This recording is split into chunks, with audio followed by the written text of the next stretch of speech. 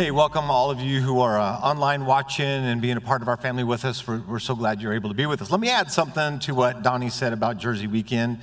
For all of us who are going to be here, maybe you don't have a football jersey.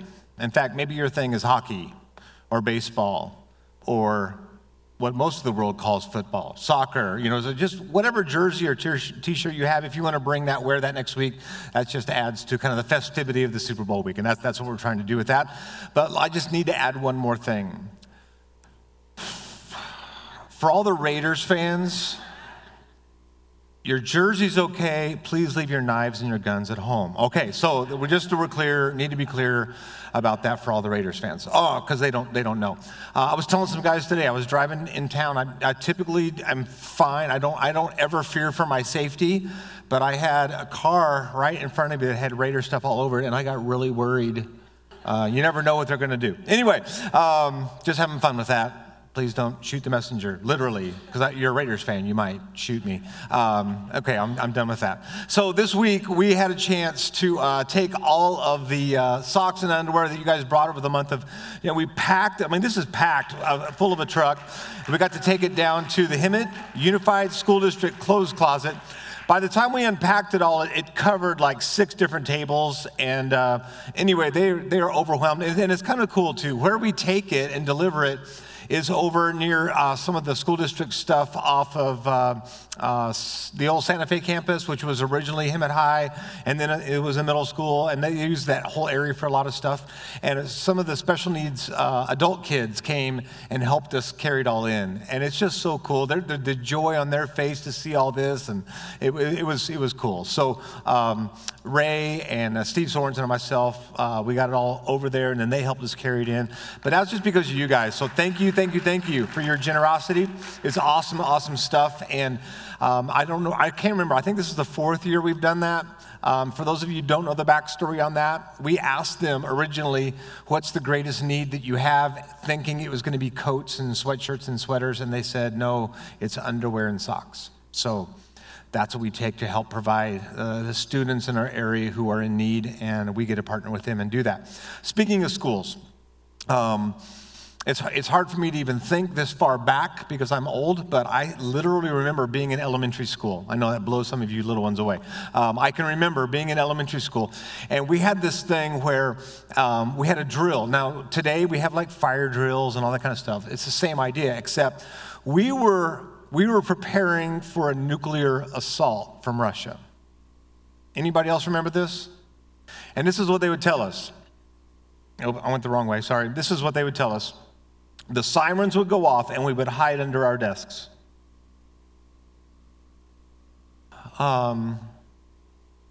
Being a little kid, I didn't know, but I knew that they told me to get on the desk, so I did. Now that I'm older, I'm thinking those desks were amazing because I went the wrong way again. They would have protected us from that. Those little desks would have protected us from a nuclear holocaust that the Russians were going to bring. So I bring that up because it's no wonder that kids had anxiety and fears and stress. Like most of the time we remember the good stuff. We remember being a kid, we didn't have a house payment.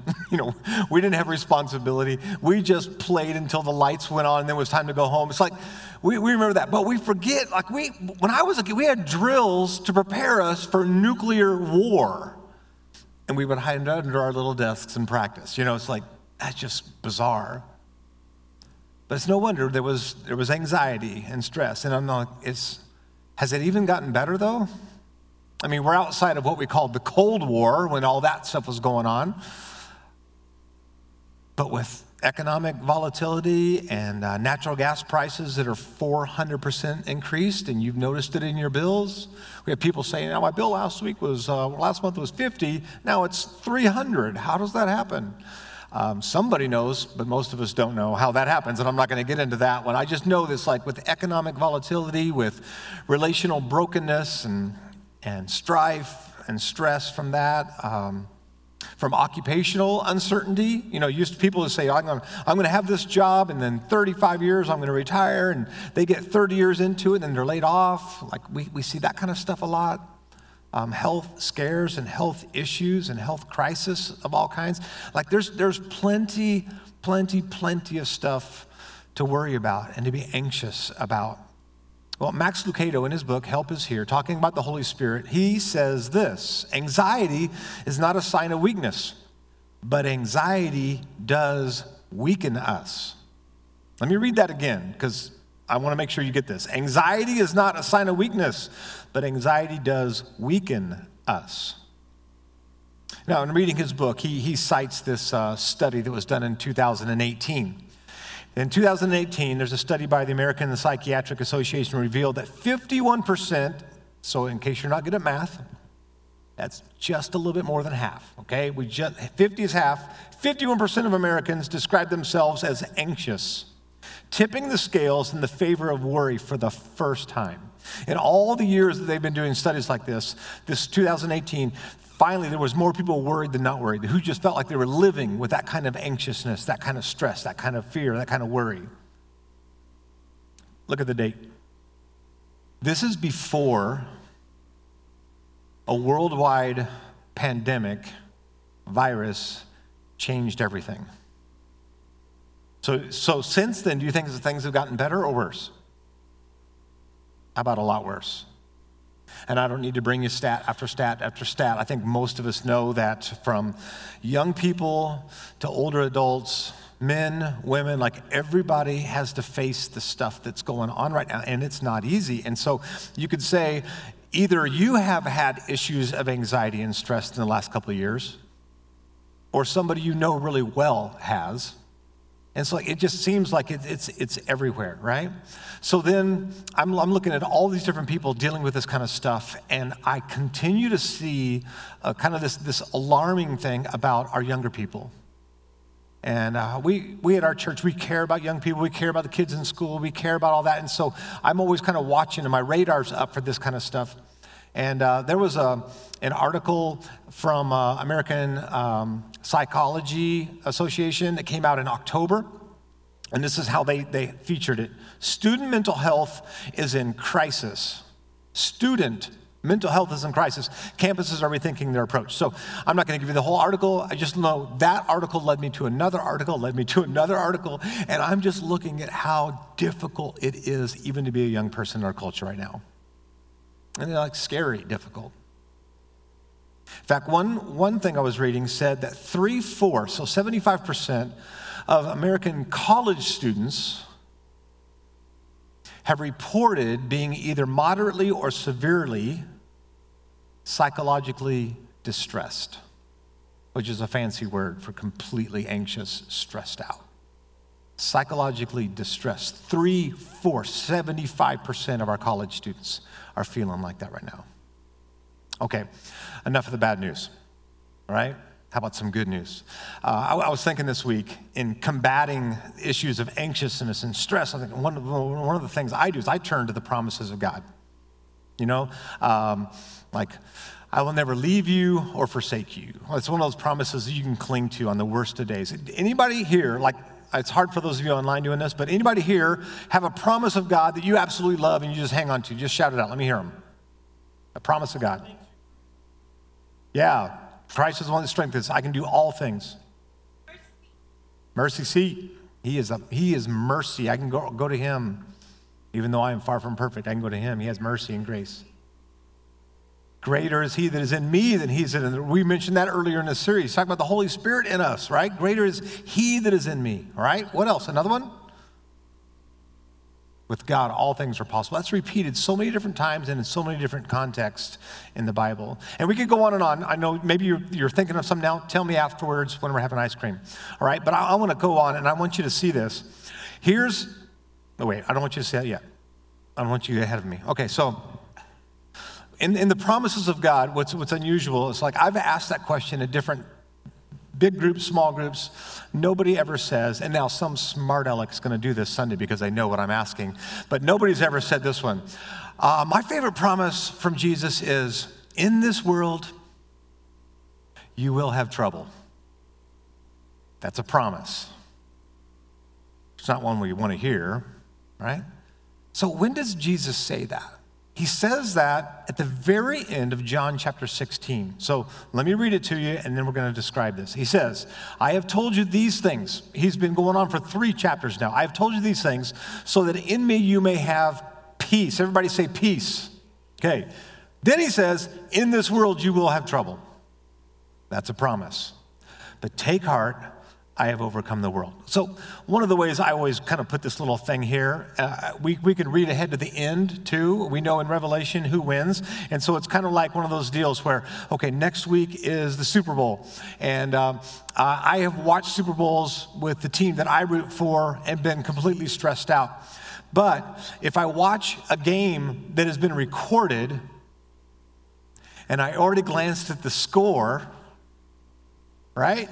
No matter what happens, no matter how up and down the game is, I'm like, I know who wins. It looks bad right now in the first quarter. It looks bad in the second quarter. It looks bad in the third quarter. Oh, here they come. They win. I wasn't stressed at all because I know who wins. He says, I have overcome the world. I'm going to give you peace, even though you are going to have trouble. So he says in John 14, 15, and 16, we looked at this a couple weeks ago. He repeatedly tells us, I'm giving you my Holy Spirit. Remember, he was translating it in the NIV as advocate. Sometimes it's comforter, counselor, encourager. And so he describes over and over in different ways what the Holy Spirit is going to do for us. He gives us all of that, and peace is a part of what the Holy Spirit is able to bring us because this is part of Jesus' promise to us. So back in John 14, 27, he says it this way, peace I leave with you. He's describing the Holy Spirit right before this. Peace I leave with you. My peace I give you. I do not give to you as the world gives. Do not let your hearts be troubled and do not be afraid. Okay, I know there's a lot to be afraid about. I know there's a lot to be anxious about. I know there's a lot to be worried about. And he's like, you know what though? You can have peace. Peace is not the absence of conflict. Peace is the presence of the Holy Spirit in our life, no matter what the circumstances look like, because we know who wins, and we know that he is with us, right? I want you to see this too. This is a quote from C.S. Lewis. Anybody hear of C.S. Lewis before? So he's long since been with Jesus, but he was a prolific writer and thinker, and he wrote a book called The Screwtape Letters, which boggles your mind when you read it because he's writing from the perspective of a demon training another demon.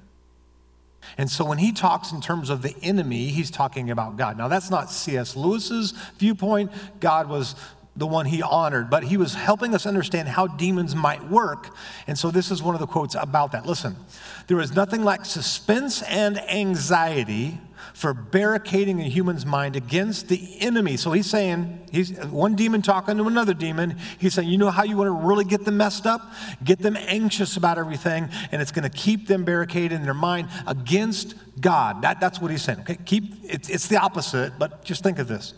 He wants men to be concerned with what they do. Our business is to keep them thinking about what will happen to them. If you've never read the Screwtape Letters, it's really interesting reading. You kind of like put your brain on backwards to get it. But he's saying, like, our job is to keep them worried about what could happen instead of what they're going to be doing as they follow Christ. He wants us anxious. The devil wants us anxious. The devil wants us worried. The devil wants us distracted because that's what demons do. They distract and they destroy. But this is a little bit about how their strategy might actually be working. But we have the actual opposite. We have the truth. 2 Timothy chapter 1, verse 7 says, for the Spirit God gave us does not make us timid, but gives us power, love, and self-discipline. That's what he does for us. So let me go back to John chapter 14. John chapter 14, verse 27. This is another translation of the verse I just read. This is the Message, and it's just part of it. He just says, I'm leaving you well and whole. That's my parting gift to you, peace. Now understand, Jesus talks a lot about peace at the very time he's telling them he's going to be arrested and tortured and crucified. And then he's going to rise from there, and then he's going to leave them But it's okay because the Holy Spirit's going to come, and all the while he promises peace because of the presence of the Holy Spirit with us, in us. Greater is he that is in us than he that is in the world. Peace. Peace.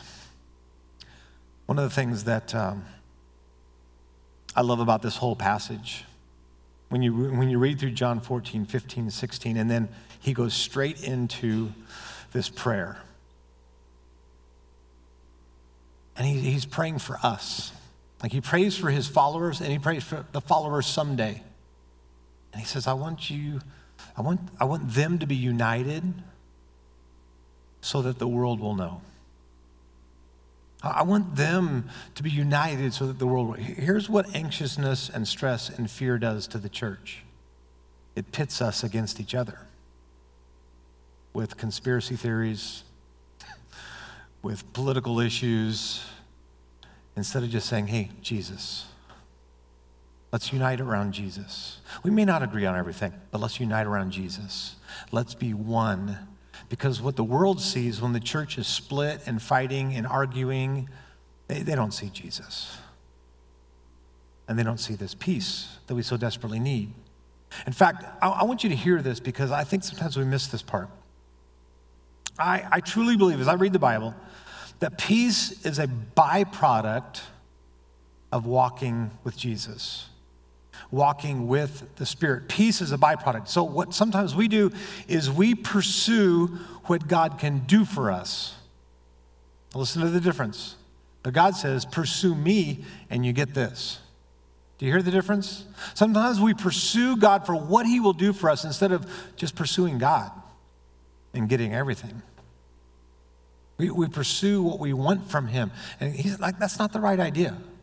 And so I want to come back to this as we work our way through some stuff, because what he's going to tell us is how we can literally, like day in and day out, continually be filled with his Spirit, having him move and work in us, bringing us peace as well as a bunch of other great and amazing byproducts. So I'm going to go to the book of Ephesians, chapter 5. So in Ephesians 5, there's this section where I'm going to explain this in depth in a minute, but I'm just going to tell you right now, it's kind of this long section, but he really is like hammering one huge point at this one, and I'm going to get there, okay? But I want to kind of walk into it. So this is what he says first. He says, be very careful then how you live, not as unwise, but as wise, making the most of every opportunity. I'm going to stop right there for a second. I don't always do that. You know why? Because I'm distracted. Because I'm self-absorbed. Because I'm focused on my agenda instead of his. I don't make the most of every opportunity. Sometimes I'm unwise just because my mind is just scattered. I literally said to my wife a few days ago, I said, I'm sorry. The last couple of weeks I've been so preoccupied. I've had like a number of different things all happening at the same time. And I'll talk about one of those later, but all these different things happened at the same time, and I just wasn't really giving her my attention. I would say 4 or 5 different times she had to say to me, I already told you this. I know no guy in here can relate, but it happened to me a lot lately. Like she's talking and I'm out, and I'm thinking maybe she's talking to somebody else. I'm the only other one in the house, right? So I know it's me, but I missed it. I'm not living wise, and I'm not making the most of every opportunity because I'm preoccupied with me and what I'm trying to figure out and do. Even if it's good stuff, sometimes it can be kind of preoccupied. So sometimes we miss the opportunity because we're not living wise. He says, because the days are evil. Because pay attention. Therefore, do not be foolish, but understand what the Lord's will is. This is what we're going to focus on next week. So if you're curious, how do I hear what God's will is, like day in and day out? Besides, I have his word, like how do I listen to the Spirit of God leading and directing me? We're going to talk about that next week. Do not get drunk on wine, which leads to debauchery. It's going to say that in a second, but I want you to catch this right here before we go on. He's going to say, you have 2 options when it comes to anxiousness, panic, worry, fear. And what a lot of people do is this is how they deal with that. They numb the pain. They want to forget about the bad day they just had. this is the option that they go to. He says, no, do not get drunk on wine, which leads to debauchery. Instead, be filled with the Spirit. He said, this is you can either be out of control or you can be under my control. Okay, now from here on, starting right here, everything in the original language is one sentence. Okay, keep that in mind. Here we go. Instead, be filled with the Spirit, speaking to one another with psalms, hymns, and songs from the Spirit. Sing and make music from your heart to the Lord, always giving thanks to God the Father for everything in the name of our Lord Jesus, Lord Jesus Christ. Submit to one another out of reverence for Christ. That's all one sentence. Now, in most of our Bibles, if you look at your Bible, and you're in Ephesians chapter 5, you get to the end of verse 20, and then at verse 21, it starts a new paragraph, and he literally says, submit to one another. And then he says, okay, and wives and husbands and kids and parents. He just gives a bunch of examples specifically for that. But that's literally a part of that sentence. So let me just do a little bit of like grammar with you. It's like an English lesson, but it also applies to the original language. But this is the idea. Here's the word he's using, though. Be continually filled. This is all like a verb, all right? Be continually filled with the Holy Spirit. That's what he says. How do we do that? And he gives us 4 phrases. These would be like parenthetical phrases. All, like in the original, they all be ending like ing. So speaking, singing, giving thanks, submitting. This is what he says. This is how you do that. Isn't that important to know? How can I, every single day, be continually filled with the Holy Spirit? Not just on the day that I give my life to Christ and His Spirit comes and lives. Like every day, I want to be filled up. I want Him to be in charge. Like every day, I want to renew my commitment. I want to say, okay, come on in. I can't do this on my own. Every day, how do I continually do that? By speaking songs, hymns, spiritual songs. We talked about this a few months back, just this idea right here. He says, speak songs and then sing songs. Okay, what's the difference? If you pay attention to the lyrics, the words, there is some great depth and biblical truths in some of these songs. So he says, I want you to speak the truth of those things to each other. So this is like up here. It's like our head, right? I don't know if this happens to anybody else. It happens to me. When you're singing, somehow God turns a fountain on in your eyes. You ever notice that? You start singing all of a sudden. There are certain songs that we do. I don't care how many times I've heard them. I can't sing it without just tearing up. And that's because I think speaking, while it addresses maybe our head, I think sometimes singing, there's emotional, like gut level, God working in me here. I actually had somebody say one time, I don't want to come to church. Every time I come, I cry. I'm like, it's okay, join the club. It's kind of dark, and if you look around, a lot of other people are too. It's okay, don't worry about it, right? So we have those things going on. And then he says, and giving thanks. I think one of the reasons he asks us to be giving thanks, these are all kind of worship things, by the way. He says, I want you to be giving thanks, is perspective is important. And when you're anxious and you have fear and you have worries, all that kind of stuff, one of the ways to put perspective on things is to go, wait a minute. I know I'm worried about this now, but I remember when God did this. Thank you. And God is doing this now. Thank you. Like giving thanks, the Bible even says give thanks in all circumstances. Like even in a bad day, what can I be thankful for? Because God's still on His throne. He's still in charge. His Spirit is still with me. He will never leave me or forsake me. Some of the other promises you guys gave, we can be giving thanks and submitting. But how is that worship? Okay, here you go. Just put your thinking cap on with me for just a second. We're going to go on a little ride. Submitting. Most people, when they begin to read Ephesians chapter 5, and they get to verse 20, 21, and then they go, wives, submit to your husbands. By the way, that's just the first example. The second example is husbands, be willing to die for your wives. What does that mean? Submit. It's meaning we're going to let our agendas be on the back burner so that somebody else's needs can be met. Okay? That's the true idea of what submitting is. In fact, Jesus, it says, He submitted Himself to us. He took on human flesh and went to the cross for us. Like He submitted Himself for our needs. And then He says, okay, and guys, husbands, that's your example. right? So submitting is a way to worship. No, wait a minute. Now, let me say this one other way.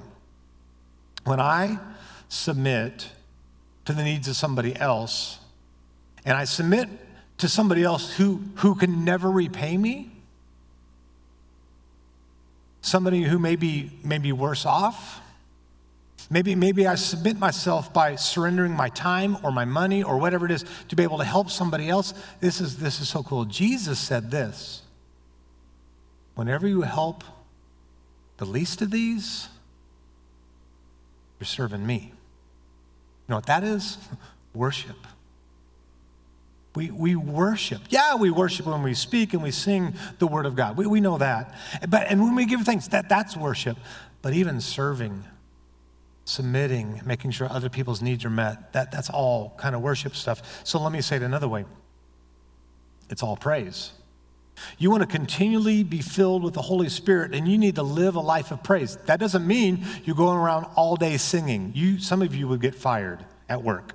I'm not going to let you do that. So how do I do that? Well, I can speak some of these truths. I can continually give thanks. I can submit to the needs. There's other things I can do besides singing, but I can kind of incorporate all these things into my daily life so I can continually be filled by His Spirit. One of my favorite stories of this in the Bible is about a guy named Paul and his partner in crime at the time. Not crime, actually, that's a bad phrase. His partner in mission was Silas in Acts chapter 16. They're in Philippi. They've gone there to plant a church, and they're arrested and beaten and put in prison because they were talking about Jesus. Okay, so put this in perspective. They're not in prison because they did something horrible and got caught. They're literally telling people about Jesus. They get put in prison. And it says, at about midnight, you can read this for yourself, Acts 16. At about midnight, Paul and Silas were in jail worshiping and singing praises to God. You do not need perfect circumstances to praise. Because it's not about the circumstances, it's about who God is. So they literally are praising God. Now, here's what I love about the story. Paul and Silas had not read Acts chapter 16 yet. You know what I'm talking about? They didn't know how this was going to go. They didn't know how this was going to end. And so this is how they respond. They're beaten, they're thrown in jail, they're locked up. And we're not talking like nice, plush, like American jails. This is like dungeon stuff. They're in there and they're in chains. And they were just praising God. Loud enough for the other people to hear. And then God sends this earthquake. Doors rattle and finally fall off. The jailer is literally going to kill himself because he figures everybody's gone and he's responsible. And if they catch people had got out of his control, he's going to be killed anyway. So he's about ready to kill himself. And Paul goes, "Whoa, dude." And it's in the original language. Look it up. He says, "Dude, we're all still here. We're here." "What? You're still here? Why?" And so he'd been listening to them singing these praises. He's probably really confused, but now it all makes sense. Paul explains to him who Jesus is. That very moment, the guy goes and gets baptized. Him and his whole household. So he goes and gets his whole family because you guys got to listen to this. And so they listen, and then they go eat. I just think that's kind of cool. Like first thing they did, they went and got baptized. It's the middle of the night, and then they get something to eat. Why? Because these guys were continually being filled with the Holy Spirit. That's how they did it. Listen to this. Max Lucado says this: constant worship clears the debris from our hearts. Praise is the cleansing element that flushes the trash of worry and anxiety. All right, personal note. I listen to a lot of kinds of music, not country. I don't have anything like against it. It's just never been my thing and never got into it. In fact, I went to the Country Western Music Hall of Fame in Nashville, and I loved it. I mean, I really enjoyed it. I found out it wasn't until the mid-'60s that country people started singing through their nose. Like, who started? That was a stupid idea. I don't know who did that. I don't know who started it, but they said it in the museum. It didn't start until the 60s, all right? So that's not my thing. But I've grown up, I like rock, I like jazz, I like fusion stuff, I like R&B, I like soul, I like funk. That's weird. I like funk. I like a lot of different kinds of music, right? And I noticed a few years back, my attitude wasn't what I wanted it to be. And I just thought, I wonder if it has anything to do with what I'm listening to. I don't know what triggered this. I don't know if I heard something or read something, but I'm going to try an experiment. So for a few weeks, the only thing I listened to was worship music. The only thing I listened to. And I noticed my attitude changed and my heart changed. Now, I'm not going to tell you that I still don't listen to other, I still listen to other stuff. But that taught me a lesson of how valuable worship and praise is for my heart and why I need it. And if I continue to pour junk into my life, not being aware of what's going on there, I'm maybe not positioning my heart as a place where the Holy Spirit feels comfortable. Does that make sense? I need to be aware of what I'm doing to my own heart and my own soul and my own life. I need to make sure that what I'm putting in there is preparing a place. And he says it's worship that kind of cleanses that and pushes some of the stuff out that doesn't need to be there. And we need to make worship a priority in our life, like every day, not just when we come to church, but like the way we do, our life.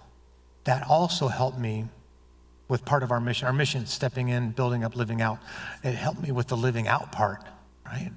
I'm still growing to be more like Jesus, building up, but it helped me with how I live this out day after day after day. In fact, this is interesting. This is the mission at Community, in case you're new here, stepping in, building up, living, helping people step into a relationship with Jesus, build that up, and then live that out. And this is so cool. The Holy Spirit has his hands all over all three of those things. Did you know that?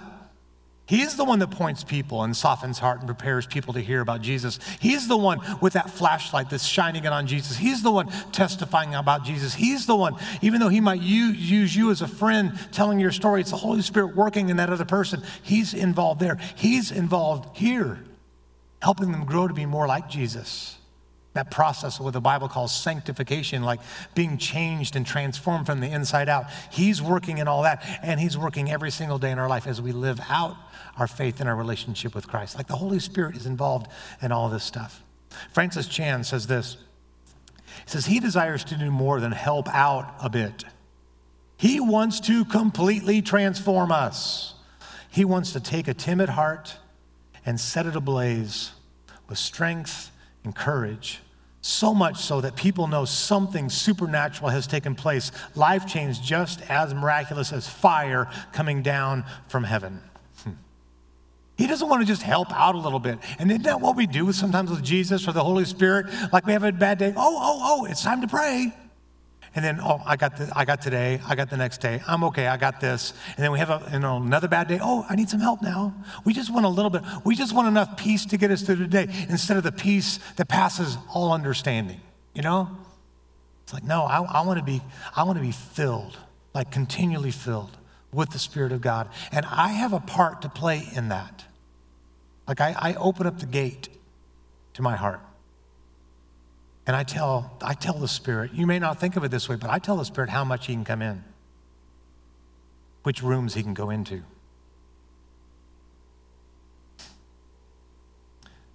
But the cool thing is when I let him in, he is ready to change me. He's ready to change you. There's another passage in Galatians chapter 5 that's pretty famous. Chapter 5, verse 22 and 23 says, but the fruit, by the way, is fruit both singular and plural?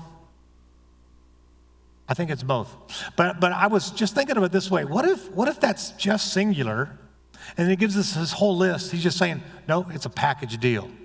He's not saying you could possibly get love or faithfulness. No, the fruit, singular, the fruit of the Spirit is love, joy, peace, forbearance. I don't like that translation. Nobody says that word. It should be patience, kindness, goodness, faithfulness, gentleness, and self-control. Against such things, there is no law. Those who belong to Christ Jesus have crucified the flesh with its passions and desires. Since we live by the Spirit, Let us keep in step with the Spirit. So this is like a continual thing. We're keeping in step. Let us not become conceited, provoking, and envying each other. I went ahead and read 2 more verses because we usually stop. Like love, joy, peace. We know what the fruit of the Spirit is. But he's saying, no, I want you to continue to walk in step with me. Walk with the Spirit. Like we're in this together. We're doing this together. So this is what I want us to focus on for the next few minutes. I want you to understand how this gate works. How much I'm going to let him in, all right? I make that choice. It's not all on me. I'm not saying you have to work harder, try harder to be a better Christian. I'm just saying you just keep opening up that gate more and more and more and let the Spirit do his thing in your life. The last couple of weeks, one of the reasons I was so distracted was besides my regular job, we were redoing the floors in our house. And so I would work my regular job, and at night I was getting other stuff done, or I'd shift around and I'd work on my stuff or work on our floor during the day, and then I'd be working at night. I'd get up early in the morning, like 5 in the morning, I'd work for a few hours, and then we'd start working on the floors again. So basically, here's the idea. We had carpet through most of our house for 23 years, this carpet. It's 23-year-old carpet. And so then we put in wood, and we did some other painting, we did some other things. So this is like before, after, right? And it's really cool. We really like it. And it's not even real wood. It's vinyl. And it's waterproof. I haven't dropped a kid on it yet. I don't know if they bounce, but it's nice. It's good, right? They bounced off this. They may not bounce off that as good. But we love it. But you know what I found out? That was a lot of stinking work. Now, I didn't do the technical stuff. I'm not stupid. I got somebody who knows how to do it. So I said, hey, can you help me with this? So they did all the cuts, and they knew how to do everything, and I was just their gopher. Like, I'm bringing them stuff, and I had to help do some of the prep stuff. So I thought, because I'd never done this before, I thought we'll tear out the carpet, and we'll put in flooring. Okay, so we tear out the carpet, and then there's a pad. We've got to tear the pad out. And then there's these tack strips all the way around the room that have been nailed into the cement that have nails sticking up this way and nails going that way. And you have to get all of those out. And then you have to get this big razor blade tool and scrape the floor because the pad was glued down so it didn't shift under the carpet. So you have to do that. So you're scraping and you're vacuuming and you're scraping and you're vacuuming and you're removing all this stuff. This part took entirely too long. I'm just going to tell you right now. So we take all the baseboards out, we painted those. After we did the floor, we brought the baseboards back in. So like all the baseboards around the edge of the floor, on the walls, all that has new paint, so everything was, but man, there was a lot of work besides just putting in floors. Now the reason I'm telling you this, I'm not selling anything. The reason I'm telling you this, because I think this has to do with this gate I'm talking about. One of the things that I do need to do is I need to say, okay, God, I want you to come in, but in order for me to have a transformation happen, there is some work I need to do. And this isn't about work harder and try harder, okay? Just please don't hear it that way. This is about me saying, God, I'm going to get rid of some of the junk. I'm going to do some scraping. I'm going to do some vacuuming. I'm going to clear the way so that you can have clear reign and you can go into any room you want. In order to do this project, so we have a guest room and all of that stuff went into our room. So there's an extra bed in our room up on its side with dressers and everything. That's all in our room. And then I have an office, so I had to wait until everything else was done, and then I took all the stuff out of my office back to the guest room. So that stuff's still in our room, because we just finished this week. That stuff's still there, and this stuff's over here. And then now I'm able to work on the floor in my office, and now I'm starting to put stuff back in my office. But literally, I was like, you know that one room in your house? When people come over, everything's thrown in there and you close the door. You know what I'm talking about? That room. That's the room. By the way, if you invite me over to your house, that's the room I'm going to see. I need to go to the bathroom. I was like, as soon as you put a do not trespass sign, I'm there, right? So, But that's what's going on in here sometimes. God, you can have my living room. My living room is like Thursday night at church. But I don't want you to go down the hall and look over here, because that's my relationship, or that's my work, or that's the way I act at school. I want to open up that gate as wide as I can. And in order for that gate to open all the way up, I have to clear some debris. I have to give some stuff up. I got to make some change. I got to willingly say, okay, God, help me clean this up. And he will. And it might be painful. I got cuts, and there was blood. Maybe there was an old movie used to be called There Will Be Blood. Yeah, there will be blood when you start doing flooring and stuff, right? This is what I want us to do. I want to end our service differently. Let's bring the lights down for a little bit. I want you to put your hands nice and open right there. This isn't about me. I'm not watching you. I want you to have your hands out like this. And we're going to start. I'm going to just guide you through praying. I'm going to ask you to just release some stuff. Get rid of some stuff. It's in the way. The gate can't open all the way up because you got stuff in the way. So that's where we're going to start. And then we're going to leave our hands open, because then we're going to ask God to fill us and make some changes. Even those of you online, just sit there. Just start by praying and thanking God that he loves you, even knowing all of the junk and knowing what's going on in your life right now. He absolutely loves you. Just thank him for that.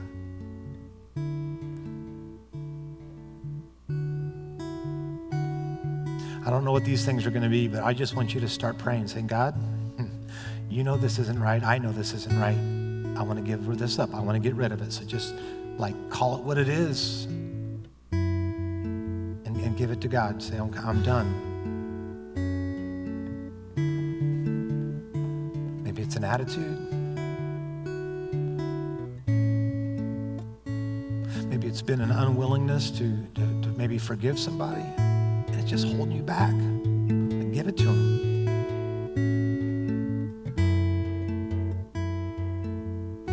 Maybe the thing that's in the way of that gate opening all the way up is just your own agenda, your own pride, your own ego. And just tell God, you know what? You know better than me. Give that to him.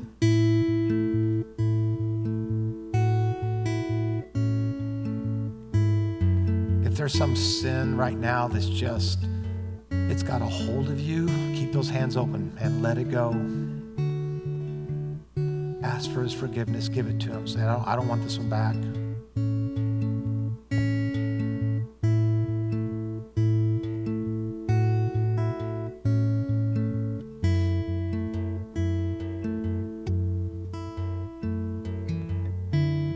And if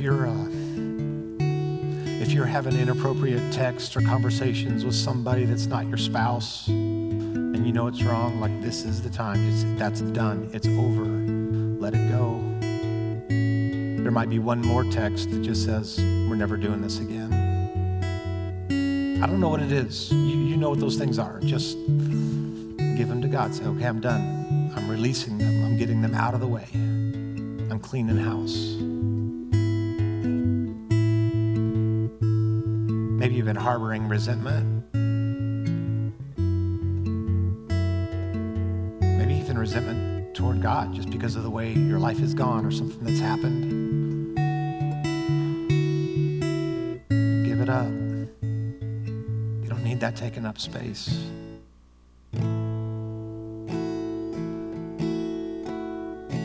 Now keep those hands open. Let me just walk you through some things. Father, fill us with your love, your joy, your peace, patience,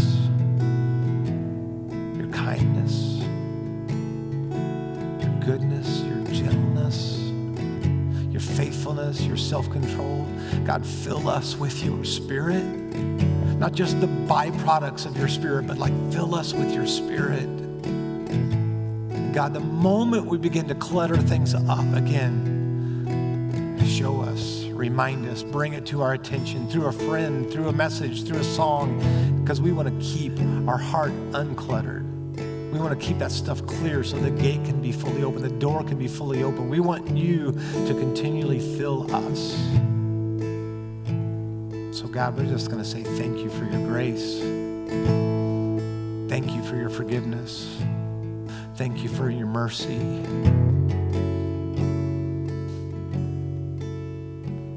God, I'm going to just say, maybe there's somebody we could submit to this week, just as an expression of our submission to you. Somebody we're going to serve this week. Somebody's needs we're going to meet this week. We know they could never pay us back. But help us to do that in a way that we honor and worship you. In fact, right now, if you want, just go ahead and stand with us. We're going to use this song as this way. We sang it earlier. We're going to just sing this song. We're going to say, okay, God, keep your hands open too, by the way. Because while you're getting rid of stuff, dumping stuff, you're also going to be receiving stuff. And so as we sing this song, just make it an opportunity for you and for me to keep that door, to keep that gate wide open. So pay attention to these words. I want you to be able to speak these words, but I also want you to sing these words as we give thanks and as we submit ourselves to Him. Let's sing.